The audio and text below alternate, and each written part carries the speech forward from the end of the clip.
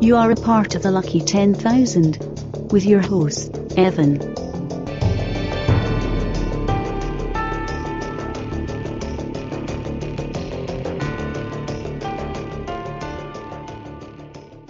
Hey guys, welcome to the Lucky 10,000. This is what I like to call an in-betweener. This is an in-between season episode. While we are getting ready to be recording a lot of interviews for our next season on famous battles from history, I felt that it was important in this time to get a perspective that I know I don't have and a lot of other people might not have who hopefully hear this about what's going on in the world right now.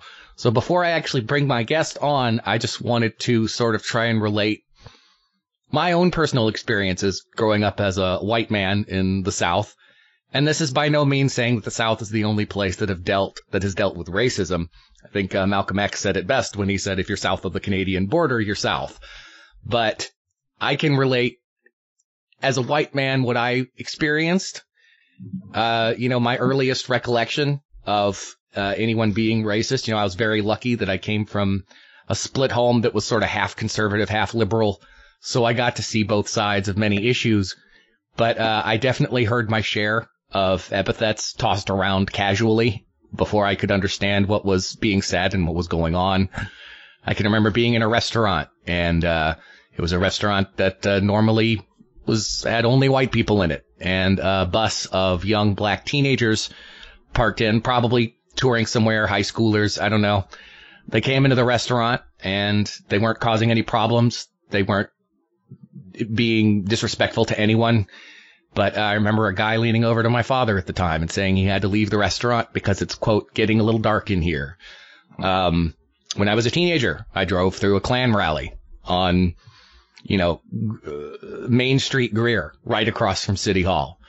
I remember when the Malcolm X movie came out, a lot of minority students in our high school started wearing the Malcolm X shirt. It was a black shirt with a white X on it.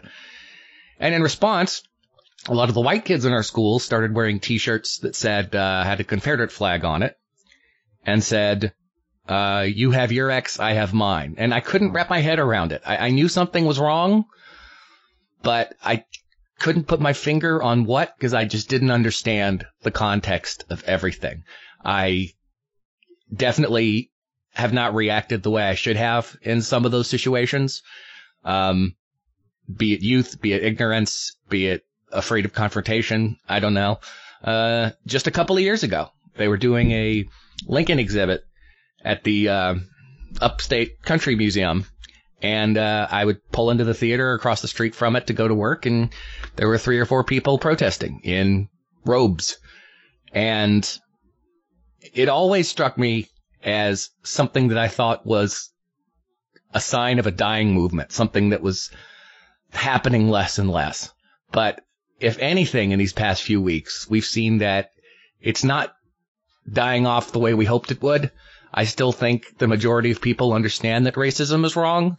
But what I've seen and the arguments I've had online and the constant barrage of stories showing that there's still a group of people in this country that are looked at as second-class citizens, looked at as somehow inferior, it's maddening, it's disheartening, and it's exhausting. And if I'm exhausted, I can only imagine how the discussions and the arguments I've been having this past week, some people have been having their whole lives.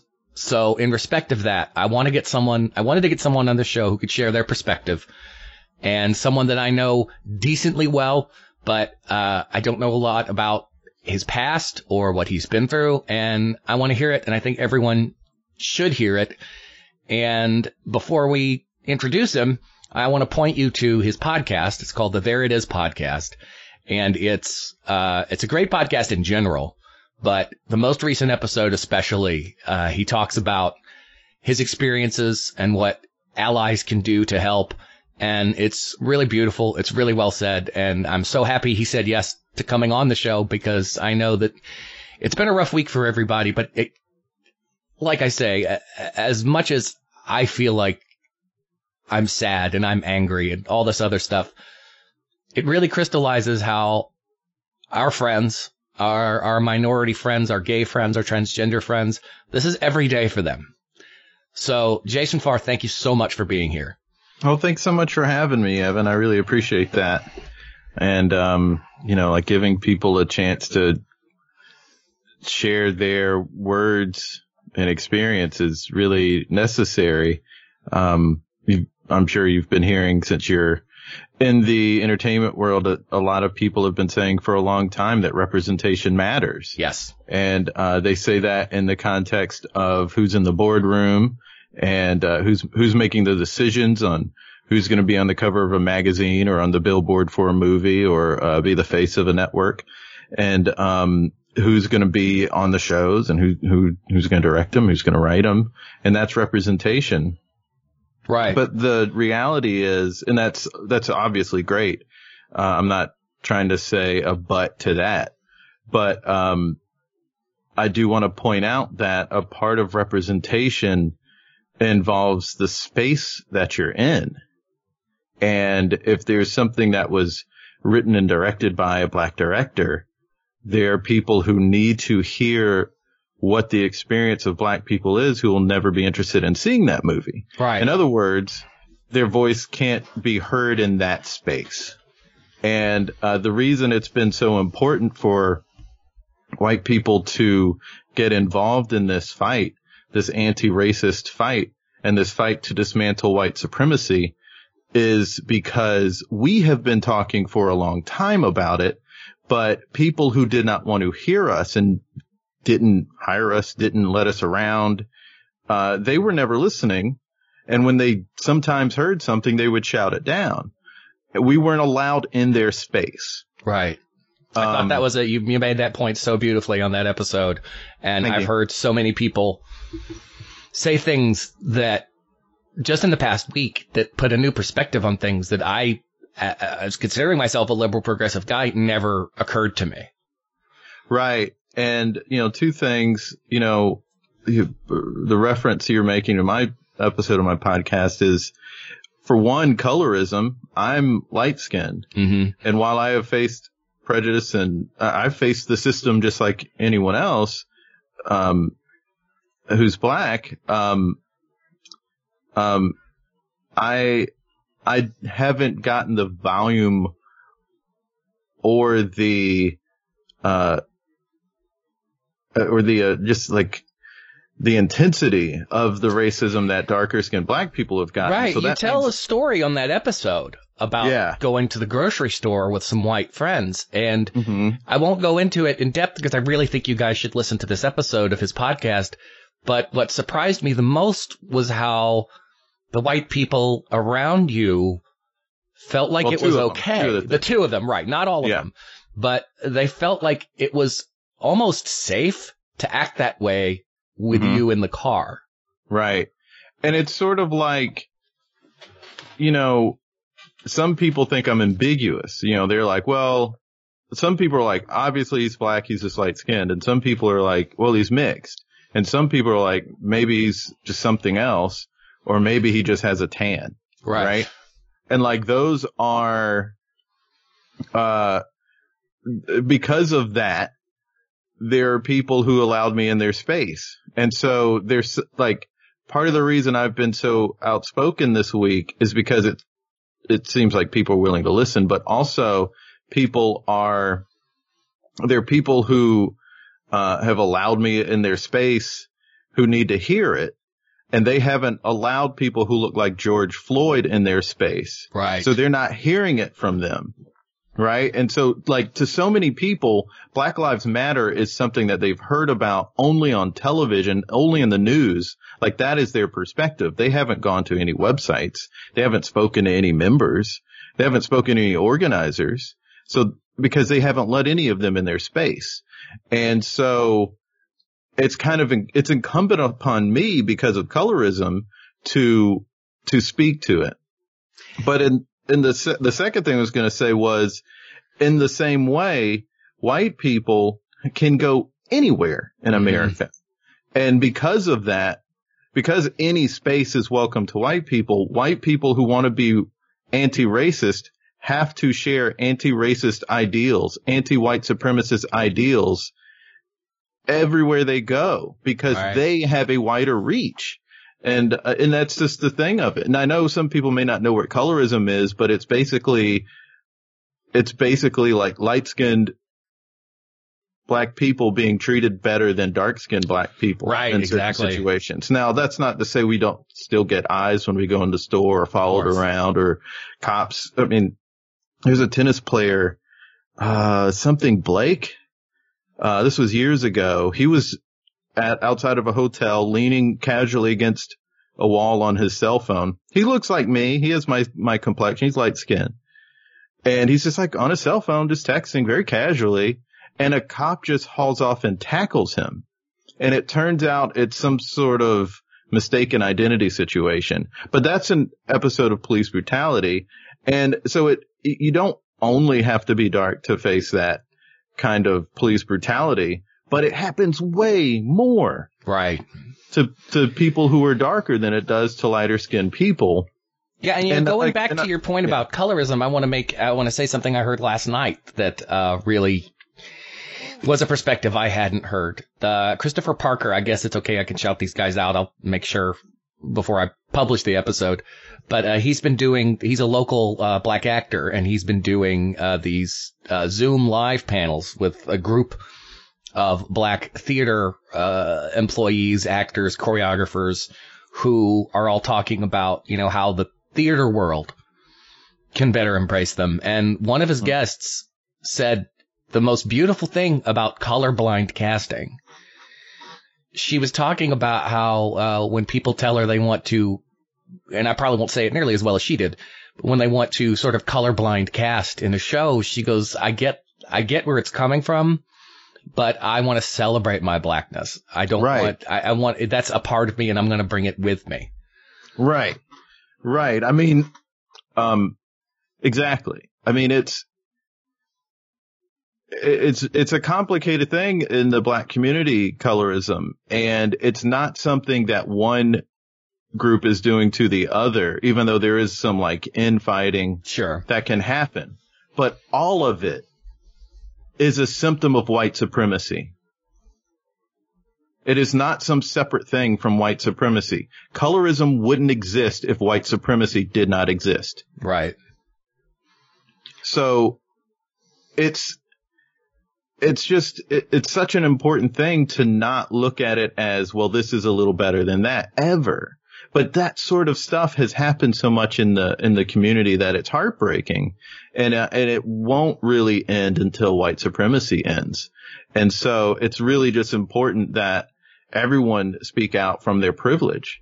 And it just comes down to something a friend of mine said to me, and I won't share his story because it's his story, but something that he's experienced, and he's mostly Puerto Rican. Mm-hmm.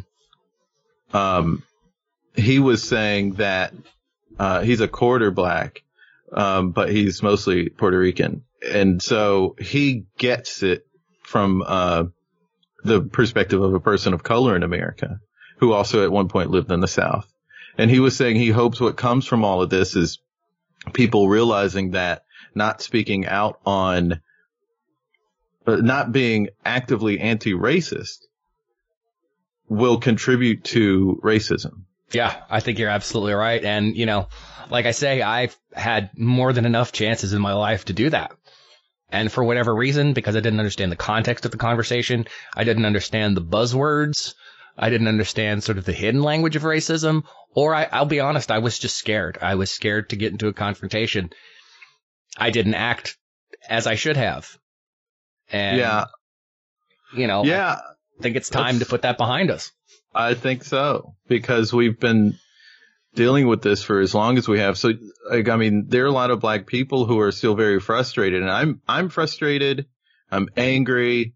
I'm sad, and I'm burnt out. Yeah. COVID did a number on us anyway. Right. Just the fact that we have to stay in alone, and I wasn't even sick, but just the fear that brings. Yeah. And then to have to reprocess this sort of, it's just white supremacy that we're reprocessing. It's not even police brutality. Right. Because a lot of people are making this saying, they're continuously hitting the drum of defund the police. And I understand where they're coming from, but they understand that it wasn't police who killed Ahmaud Arbery, right? Like, this isn't a matter of, well, once we change the police system, things will be better. No, that's actually not enough. That's nowhere near enough. Because the government is used against us, not just the police force, the justice system, and not just the police force and the justice system, but just society. Well, the fact that the guys that killed Ahmaud can't be prosecuted under hate crime legislation because there is none in Georgia, should tell you a lot of what has been happening. And I feel like it's been happening in increments, and all of a sudden, and please correct me if I'm wrong because I just don't have the same life experiences, but all of a sudden it's been this explosion. It's almost like this thing has been building with these people trying to get into positions of power, trying to get into law enforcement. And of course we're saying not all cops are bad. That's a blanket statement that we have to say, but there's an authoritative quality to that job that has appealed to a lot of people who want to get in there and change the system against minorities. And that all stems from white supremacy. I think people's eyes are being opened to it differently than they were before, because all of the things that happen now happened in the 1960s. Right. In the 1950s and since. So, and before that time. Do you think the biggest difference is how things are documented now? That's some of it. Will Smith said it's not that things are more violent. It's just getting filmed. Right. And that's sort of where I come at, speaking on this, particularly to people who are kind of now figuring this stuff out. And it's maybe a controversial statement, and it's maybe not something easy to hear, but where have people been? Right. Trayvon Martin was killed 8 years ago, and there maybe wasn't footage, but there was audio of 911 calls, and there were pictures, there were things. And then Mike Brown was years ago too. I mean, these terrible situations have been filmed for years, and people are now saying, hey, this isn't right. And so why now? And I think it's the reason I am still willing to say that, despite that might be a hard pill to swallow for some people. It might even anger some people, but I think it's important to say, because it's important to know, to like search yourself and know why you took so long to say anything about this sort of stuff. Because, everyone heard about lynchings, but that seemed like ages ago and it wasn't relatable. And then they heard about Martin Luther King Jr. Dr. Martin Luther King Jr. being assassinated. And, that also seems unrelatable because it happened so long ago and it feels like our past. But when we're seeing it, happening now, and have been seeing it happening in the present for years, because there are cell phone videos of it, I don't really know what the reason would be why this didn't happen years ago. I mean, I wish I could say. I don't know that anyone could. I remember being upset about Trayvon Martin, but obviously something has turned the tides on this situation recently to where it's not even just isolated. It's all over the world. This has sparked a fire that has, in other countries, you're seeing people protest George Floyd. And it's just like, yeah, what was the catalyst? How did we get to this point? How did it take so long for so many people, myself included, to go, wow, this really is worse than I ever thought it could be. And that's white privilege. That's me as never been like, I've always been like lower middle class. I've never lived high on the hog, but that just also goes to show that there's still two different worlds that people live in, even when they know people. Even, I'm so lucky to have gotten into the theater community because it opened my eyes to minorities of all kinds. Mm-hmm. Gay, straight, trans, black, every color, every creed. Mm-hmm. And so you get insulated in that. You get, it's your own little bubble where people, for the most part, are treated humanely. And if somebody comes in with a fucked up opinion, people are going to take them to task for it because we have the numbers there. Yeah, I think, and I'm just sort of unpacking this right now. And I think it'll just take a while for people in your position to unpack this. And this isn't something that you're going to figure out in this week. And that's another reason why it's so important to continue this work. But I think maybe one reason that eyes are being open to it now is that it's because people's lives are more diverse than they were maybe 10 years ago. Right. And so with that, it became less outside of your bubble. Like, if your friend tells you something that they're going through that's really, really sad, you can, when you're talking to them, be heartbroken. But the moment you get off the phone, the moment you're away from them, you can sort of say like, oh, well, that's not my back to my life. Yeah. Right. It's not you're not, obviously being this, crass and saying like, well, that's their problem. But essentially, because it's not a personal situation you're going through, you can go back to your life and just be, I think that's how people were able to treat race relations in America, because they didn't have as much diversity, not only in their friend group, but just in what they consumed. Right. And that's again why representation matters, because now people are starting to be able to relate maybe more. And it's still though, I think, going to be important to figure out why before the humanity of marginalized people in this country wasn't more respected. I'll tell you what I think helps as well is people like you speaking their truths online, because I think you're right. When you have a friend that's going through something, you can have a conversation with them and you could say, hey, man, I'm here for you. I hope it gets better.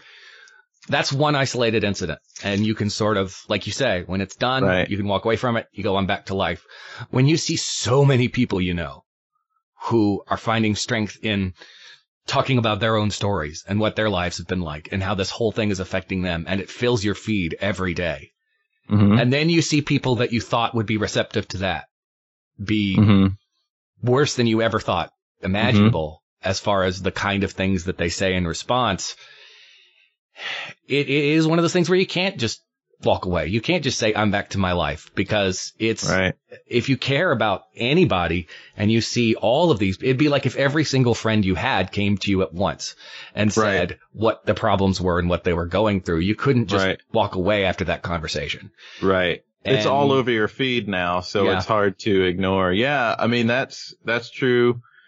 I will say, though, like many years ago, I shared a story about racism that wasn't personal to me, but I was just saying, like, this is an example of racism. And it was primarily met with disagreement, I feel like. Yeah. Like most of the conversation. There were way more people who agreed, but there were so many people who were willing to argue. Right. And even people, like there was somebody I basically in conversation had to like convince that maybe he should just listen and not try to tell me what racism is. Like that's like that's so often that I, over the course of the last 8 years, where I had to say, hey, I'm talking about what racism is like for a black person, and you're white and you're a man and you're condescending to me about what racism actually is. And then they kind of like realized what they said, but like that's gotten better, but there's still a couple of knuckleheads out there, but there always will be. But I guess the shock that I am going through right now is how many of them there are. Right. And way more than I thought. I think some of it, is a matter of like Trump getting elected, because as soon as he got elected, there were a number of stories of people saying like they started getting more having more aggressive incidents. Well, they're emboldened almost. Right. They were. Yeah. And I know a lot of people in South Carolina who still want to support him. will push back on my saying that, but like, this is what our experience was. I mean, there's a friend of mine. She is much darker than I am, and she was driving down the road, and the day after the election in 2016, someone just, for no reason, she didn't like, there was no sort of road rage situation. He just rolled his window down and called her a nigger. Wow. Just out of nowhere, just like angry. And then she had some other situations, and some other black people I know had shared some stories on Facebook of people feeling emboldened to say, just out of nowhere, say things and say like, oh, Trump's going to get rid of y'all. Trump's going to get y'all out of here. And I think that maybe opened some people's eyes too, like hearing about those stories, because they just didn't know. They thought it was in the past. Right. And so I think, and I think even like the uptick of racism during Obama's administration, maybe started to plant a seed for people to figure out that maybe things are worse. But during his administration, people always just argued with me about racism and acted like it wasn't a real thing, or just belittled any story of just like, well, but you don't know what their heart is, or that's not technically right. Just like whatever condescending stuff. And that was like throughout his presidency. But now I think, maybe like you were saying, like it's just been a build up to something, but it's what it feels like. But again, I don't know, because I'm not in your shoes or any other minority shoes. The closest thing I can say that I understand is that, I tell people I'm not 100% straight. I'm hetero-flexible. But even then, I have not had to experience what out gay people have had to experience, because I've never, walked down the street holding my boyfriend's hand and had somebody drive up beside me for no reason and call me a faggot, which I know people that have had to endure that.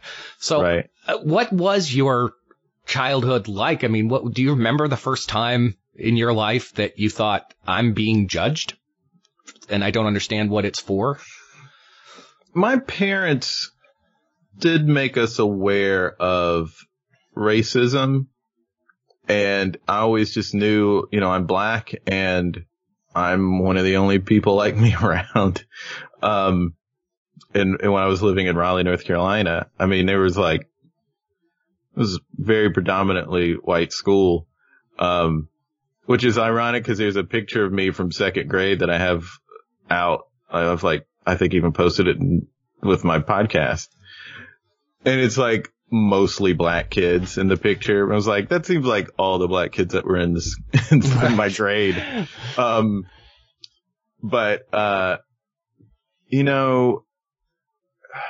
do remember when I was like 5 or 6, when my dad had taken us to like the Y a couple of times. One day we were driving down the road and we see this big, spacious, nice looking place, and I was like, oh, what's that, Daddy? And he was like, oh, it's a country club. He was like, not really. Looking back, I could tell he didn't really want to talk about that place. What was it? Well, he said it's a country club, and I said, well, why haven't we gone there? And he just said, because they won't let black people there. Wow. And that was, I think, personally. So they never believed in trying to shield you from this stuff. No. I'm sure to a certain extent, because my mom wouldn't want to watch movies that were about, like Mississippi Burning she did see The Color Purple, and I saw that, but those are very hard movies for her to watch because she lived through some stuff, both of my parents were in their 20s when they got their civil rights. Wow. So, yeah, I mean, like, that's the thing. There's so many people who are alive right now who most of their life they were never really treated like a person. It's interesting. I saw years ago Al Sharpton was on an episode of The Daily Show, and it shows you how long ago it was because it was still Jon Stewart. And they got into a conversation about race and had found out, I think Sharpton had just discovered that he had that his family had been slaves and owned by slaves. And I think there was some relation to a white senator. I can't remember all the details, but they did the math as far as like how long ago slavery was still an institution. And it's only a couple of generations, like from Sharpton back, it was only like 2 generations to where people still owned other people in this country.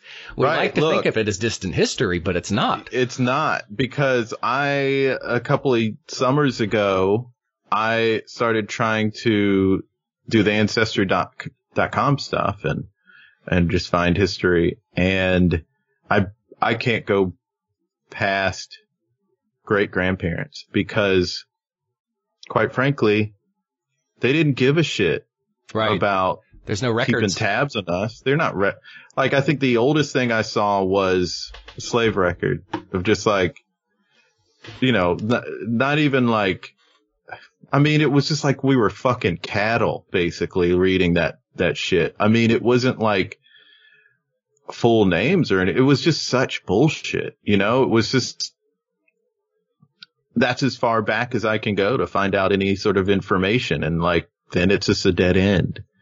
So there's so much of my history that I don't know.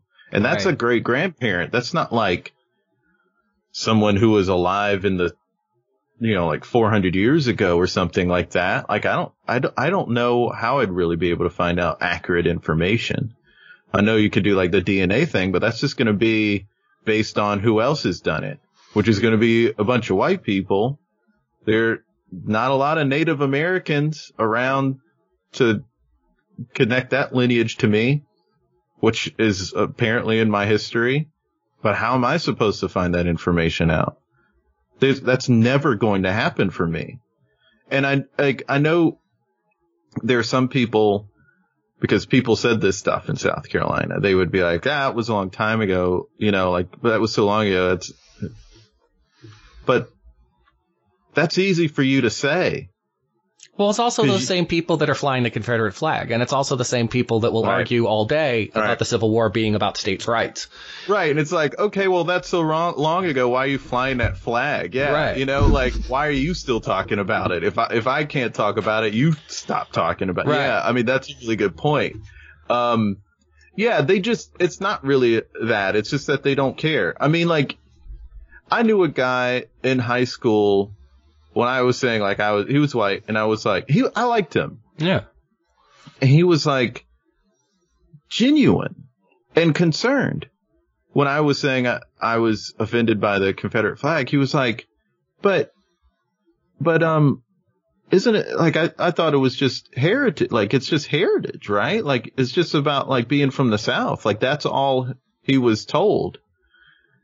But the reality is, and this is one of the problems with history lessons in public schools, is they leave out all of this footage of black kids going to what was a white school for the first time, and all these people surrounding one little girl with Confederate flags, saying, my kids aren't going to go to school with a nigger. Right. That's blatant hate, and it has nothing to do with heritage. Like, here's the thing. When Colin Kaepernick, when these protesters that they protest,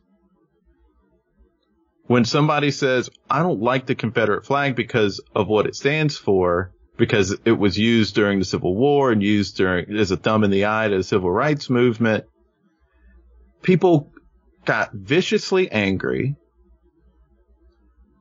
So, like, people are getting viciously angry because it's in the fabric of their thinking. Mm-hmm. If somebody says, hey, police brutality is wrong, and a bunch of cops who weren't even accused of roughing someone up too much or killing somebody get angry, and they start attacking protesters, that tells you where their thinking is. Right. They think policing is using brute force. That's what they think it is. Like, why else would you get that angry? Right. Like, if somebody was saying, like, when somebody says, gang violence is terrible. I wish there were no gangs.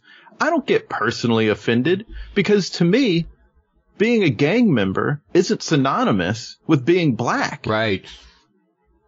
But So see, that's part of that hidden language, though, is that when I hear people talk about the looters, right, you know that there's been plenty of evidence in the past few days pointing to, white supremacist groups starting a lot of the violence in order to make the Black Lives Matter protests look bad. Right. But also, these people I guarantee you they would never admit it. But it's just like the president's tweet about thugs. There's a hidden language. Yeah. You say, these awful looters. You're not talking about looters. I almost want only white people to go out and protest just to see how things would get spoken about, just to see how Trump would talk about it, how the media would talk about it. I can tell you the 2 times I have seen white people riot and riot violently. The first time I saw white people riot violently was when a Metallica Guns N' Roses concert got canceled early. I've seen white people riot when their football team loses, or when their hockey team wins. Right. I mean, that's happened so much in this country, right? Like, those people don't call them thugs. They're like burning up stuff too. They're turning over cars. Dude, they're smashing windows. They're stealing stuff, and nobody calls them thugs.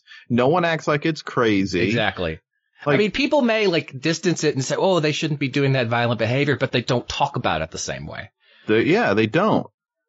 And they're just talking about their team winning or losing. Right. It's not a serious thing that they're talking about. Nobody's trying to get into the mindset of why somebody would do that. That's a time to actually do that, by the way.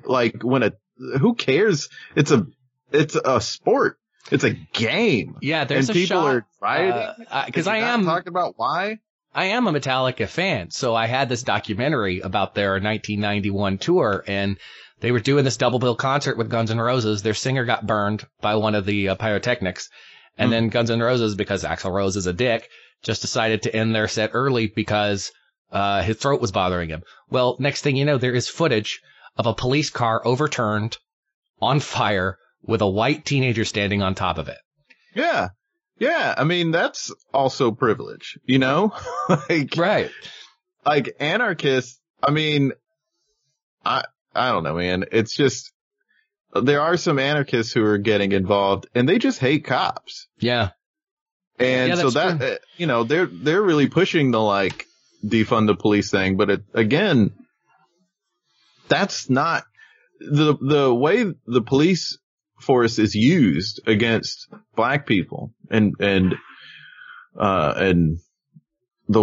any sort of force is used against people of color is a symptom of white supremacy. Absolutely. So if you can get rid of the police force and put some other kind of authority in place or whatever. But as long as there's white supremacy, there's always going to be this brutality against blacks. And that's what it seems like. I think that's part of the reason that it is as shocking as it is that people are so outspoken now about their white supremacy, because I think what happened was, and I could be wrong, you probably know more about history than I do, but it seems like once it was, well, you're a smart dude. You know history. I'm sure you do. But even though you wouldn't come on the other part of the podcast, you don't know about military history. Anyway, it does seem like there was a moment when we decided as a nation that outspoken racism is wrong. So what ends up happening is people don't just stop being racist.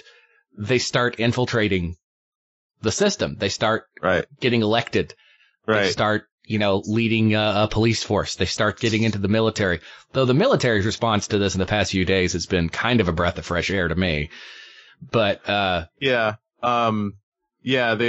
There's a lot of work that needs to be done there. I mean, years ago, someone was pointing out and unrelated to race relations, someone was pointing out how police forces are filled with former army people. Right. And some of them are just still in that army mindset. And it's like, this isn't that same thing. Like, a war is different than going through the neighborhood and making sure no one's committing a crime. Oh, that's a really great point. I didn't think about it that way.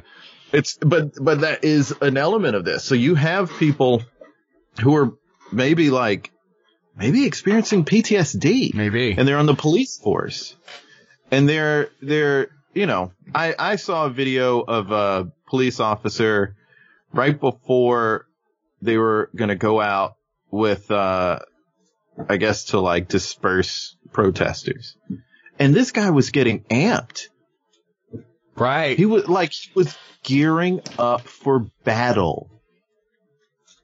And it's just sickening, and I've seen videos of a guy who was prepping his police officers, and he was saying, don't kill them, hit them hard. Don't kill them, just hit them hard. And there's so much wrapped up in that that's effed up. Oh yeah, you can say fucked. It's fine. Oh yeah, I think I've already said it once, but I try not to. But I have never heard it put that way or thought about that point, is that these guys were trained to fight. Trained to just go into an area and you see the guy over the horizon. That is the enemy. And if you don't kill him, he's going to kill you. Yeah. And this guy had to tell them, don't kill them. But he's also telling them to hit them hard. And it's like, yeah, but the whole reason they're out there is because you all want to do that. Because you want to even just hit them hard. It's just, I don't know. And everyone's seen the video or the images of cops destroying water bottles and protesters' stations. Just so, it's just, why would you do that? I mean, I heard a very weak defense of it, because I saw that too. I think it was the one in North Carolina. And the weak defense was what? It's just if they can't hydrate, they're going to go home because we need people to go home. This to me is very funny in that a lot of liberal people over the past few years have been called snowflakes because we seem to get offended very easily. But these are police in riot gear, and they said that they were destroying the water bottles so the water bottles couldn't be used as projectiles. Oh, please. And they're in fucking riot gear. I mean, one of the things I've been saying for a long time because the police get angry when you say police brutality is wrong and should end. They get mad and they get real offended. And it's literally all you have to do is agree that it's wrong. Yeah. So do you just not think it's wrong? But it's also a weird look inside their mentality, because I think a lot of people have this blanket statement, all whites are this, all blacks are this. So when you say, if you're a person that can at least try to look at both sides of an issue and you say police brutality is wrong, they automatically think you're saying all cops should die. I guess, but there's still something mentally off about that. No, that's my point. Is that I see. To make a blanket statement about anyone is a problem. I was at something where we were kind of I was there with an organization that was talking about how police officers engage with people. And we were kind of on the side of they could do it differently. There were a couple of cops there and I knew one of them. And I was I kind of went over and was would any of you want to address this? Cause we didn't know they were going to be there. And so the guy came up and spoke, and he went through why they do some of the things they do and how it looks to them. And it's basically all about how they're trained. And my thought after that was, so here's the thing, police. You're trained to engage with people, but people are not trained to engage with the police on that level. Black people are. Black people will be trained how to engage with, when we're young, especially black men, when we're young, people will tell us what you don't do around cops, what you should do instead, just to keep you alive. That's the most training that the average citizen gets, right? We don't get these hours and hours of training like cops do, where we look at every little thing and it means this or it means that. And so you do this. If they do that, then you just try to get their hands behind them. Right. All that kind of stuff. The normal citizen has no idea that their physical actions or their reactions are all of a sudden setting this trigger off. Exactly. How in the hell would we possibly know? So I was just sort of why don't they just figure that out and communicate with us? I don't know. I've seen one or two videos where somebody who had committed a crime was trying to make a claim of just like, you police officers are doing the wrong thing here. And I was watching the video and I was like, yeah, I guess the cops don't need to, like, there are 4 of them now showing up with their guns drawn, but it's entirely because the guy is actively not listening to them. Right. But so it's just a video. A guy made a video of himself of like, he and his buddy did something, and the cops, he was just saying like, you have guns drawn on me and I was in the military and this is wrong. And I'm saying I'm scared and I know my rights and I'm scared for my life. And you have guns drawn on me and that's unnecessary. And the cops are actually, other than the guns being up, their tone and the way they were speaking was pretty casual. And they were just like, we're just telling you to put the cell phone down and get on the ground. And there's a shot of his buddy who was already on the ground and stayed on the ground and was complying. And this guy was just like not. And I think he probably had PTSD. Yeah. But, the cops didn't have to have their guns drawn. But the guy said in the video, I know what we did here is wrong and that we committed a crime, and I was like, oh, well, how else are they supposed to arrest you? Right. You know, it's like, so I get that that's a situation that the police could do a little differently. But also, if you're caught, you're caught, you know, like, just get on the ground. Like, they literally just said, get on the ground. I think there is some adjustment the police needed to make in that. Sure. Because the guy obviously wasn't pointing a gun at them. Right. But, you know, like, you have tasers, you got pepper spray, like, I don't know. I don't know why there aren't more videos of police going to that kind of stuff first. It always seems like the reaction is so over the line of what it needs to be in the moment. And I don't know what it's like to be a cop, but I don't know what it's like to be a black man. So all I can go with is what I've seen. It's like, why not go to the pepper spray first? Pepper spray will put somebody down. Yeah. You know, like, just all of that stuff, all of the things they have is supposed to just be there to get the person in handcuffs with their arms behind their back so they can't shoot them. Right. Like, that's it. So there's no need to have 4 cops pointing a gun at one guy who's unarmed, who's clearly unarmed. Right.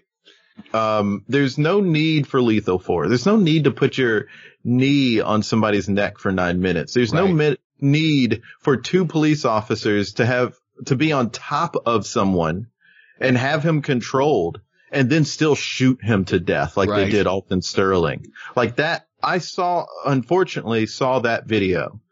I couldn't sit through hearing George Floyd for 14 seconds. And that was the most I could get through that video. But Alton Sterling's was enough of like an example for people of how the police are just frightened all the time, and who knows what else. And some of them just want to, I think a lot of them just want control. Right. You know, I mean, like, people say a couple of bad eggs. These videos we're seeing at protests, that's not a couple of bad eggs. I think we got a couple of good eggs. I think we got a couple of good apples. Yeah. And a bunch of bad, rotten apples. Like, there was that protest up in North Carolina where the cops kneeled in front of the protesters, which I thought was a beautiful thing.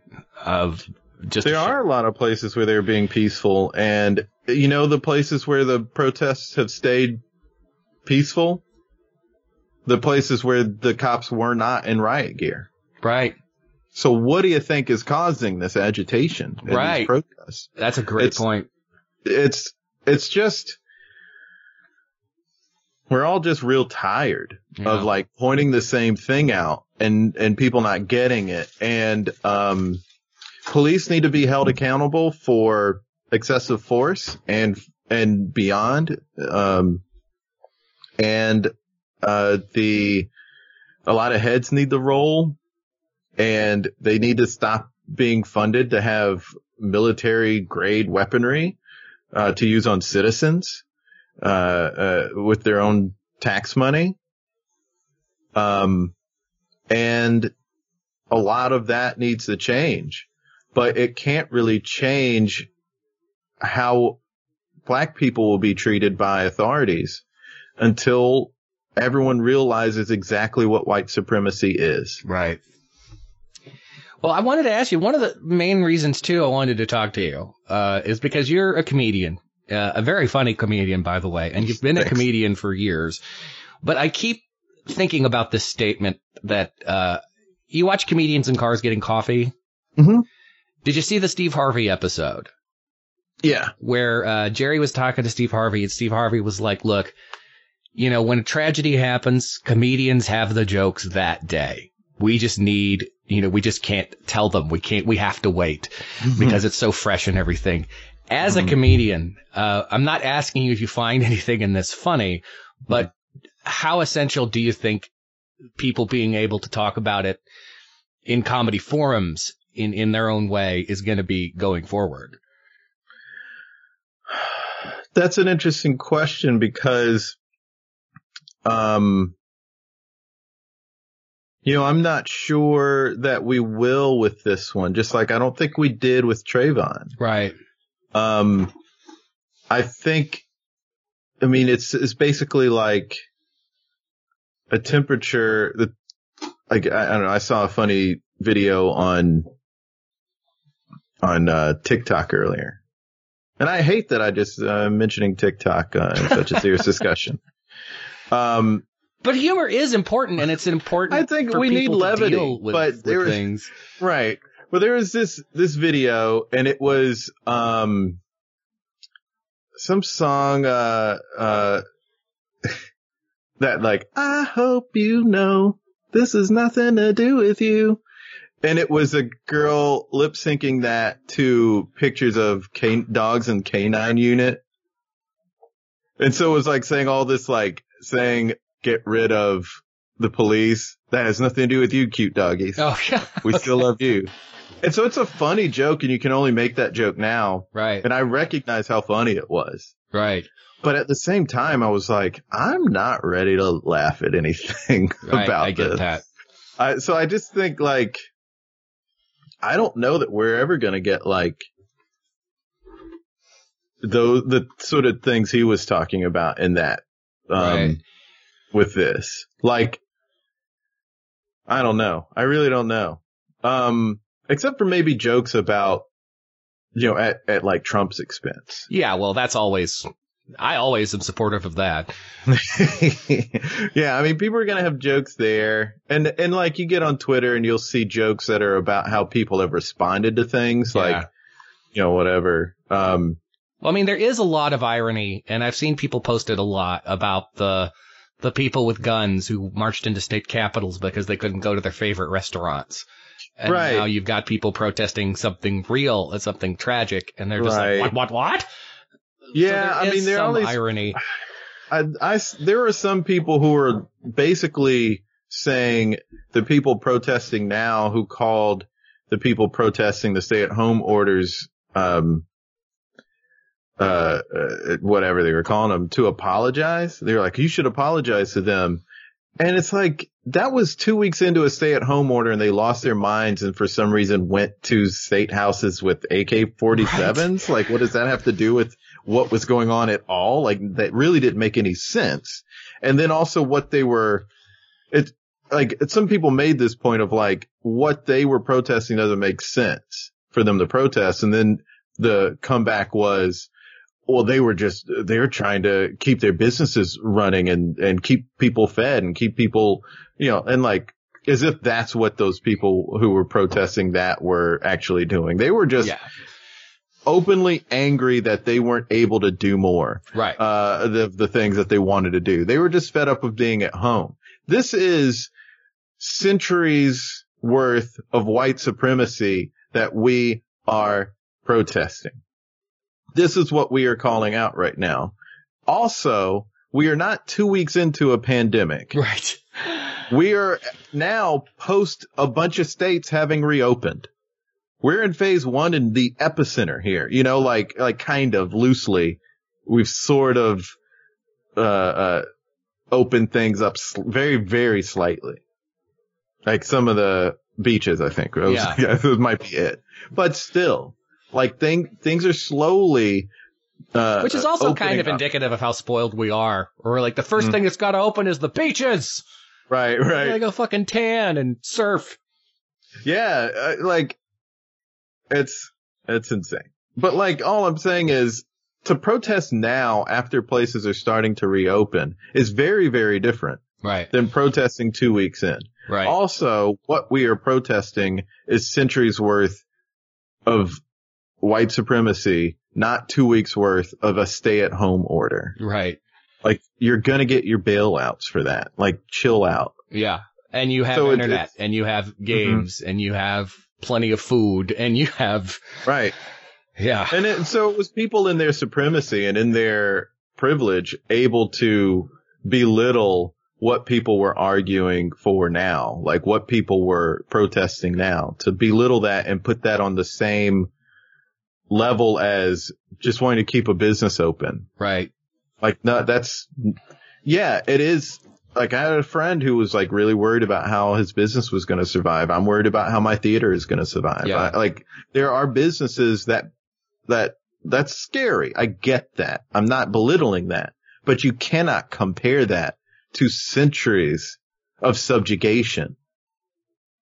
I think you're absolutely right. I mean, you shouldn't be able to, but God knows they're trying. Right. And that's ultimately what white supremacy is. Right. Because they're saying, well, what matters to me, a white business owner, is a lot more important than Black lives. Our inconvenience is worse than your oppression. Right. And like, I get that that's like a controversial thing that people are, I know some people in South Carolina would be like, well, Jason, you're the racist and you keep saying white this and white that. And it's like, well, if you're equating white people with white supremacy, that's not on me. Right. It goes back to like, if you say police brutality is wrong and police get angry, it's like, if I say white supremacy is wrong and a white person gets angry, that's because they agree with white supremacy. Yeah. That's a great point. That is and a if great you point. hate that I said that, but you also hate what you see happening to black people, then you've got some rooting out you need to do. You have to do a deep dive of a soul search and figure out why that's an opinion you had. And you're not going to figure that out soon.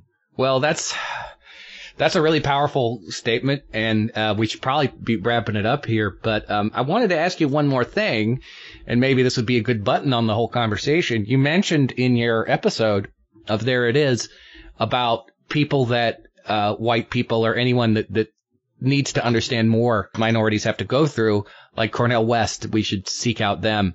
Do you know of any books or do you know of any other sources that are good for people to go to learn a little bit about everything that they may not know? Yeah, white fragility is a big one, I think for people to see, or read rather. That's a popular one that's out.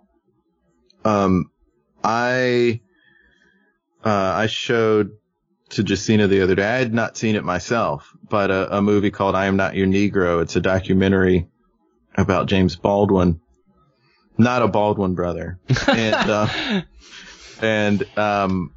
that's on Netflix, and that's worth seeing. A lot of people have mentioned 13th, which is also on Netflix by Ava. You know, I'd never have heard her last name pronounced, but is it Duvernay? I don't know. I've seen it a million times, but yeah, she's a great director, and she did that, and she directed Selma. Oh, okay. And that's something people were suggesting.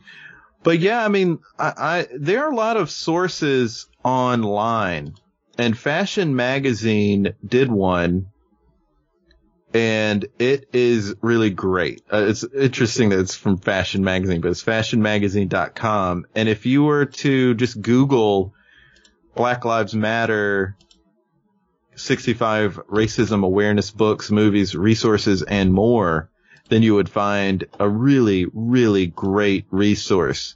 Sorry, could you say that one more time? Google Black Lives Matter 65 racism awareness books, movies, resources, and more. And that's from fashionmagazine.com. And it came out earlier this month. like 4 We days will ago. post a link to it in the episode description.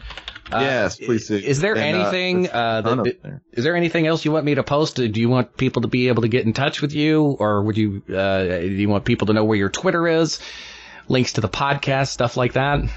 You know, I am a little no, don't worry about Okay. it. I mean, if people want to seek out my podcast, it's great, but I don't want it to be on this. Yeah. Because I feel uncomfortable with, like, I don't want to, like, raise my status or anything. Absolutely. I completely understand. On this. Like, it's just not a promotional opportunity. I felt bad. I went to the George Floyd memorial service that was in Brooklyn. And, on the way out, there were just a couple of people who were like, Black Lives Matter shirts. You know, they were like selling t-shirts about the cause. And they're like half off at $10. They're half off. And it's like, this just feels a little gross to me. Yeah. I would have felt better if it was like, well, people there are going to want shirts.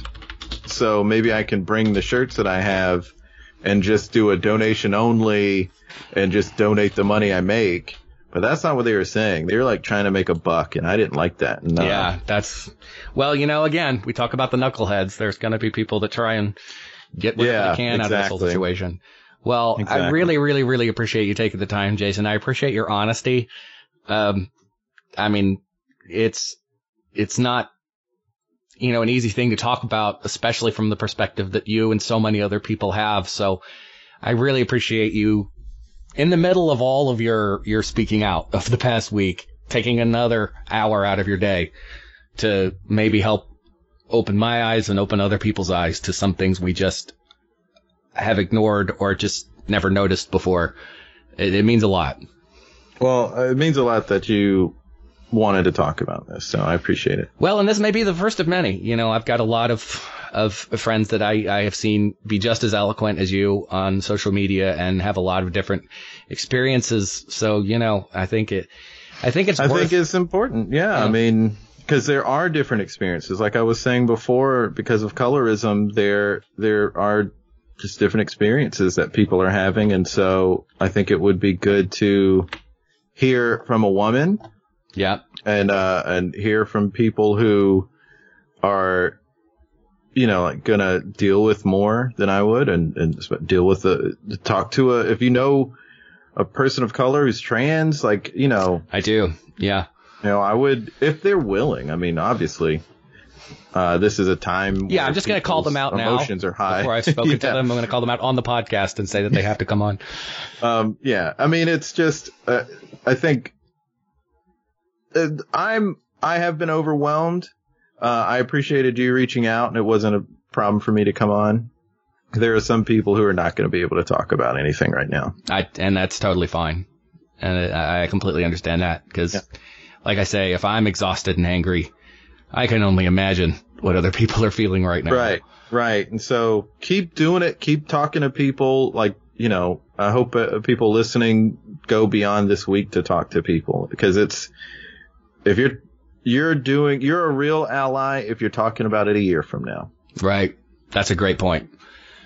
And on that note, I hope everybody has appreciated this podcast. If you have anything you want to say to me, it's lucky10000@gmail. Our Twitter is lucky_10k. If you have any points you want to bring up, if you are a person of color or minority or trans or homosexual that you want to talk about your experiences, please get in contact with us that way.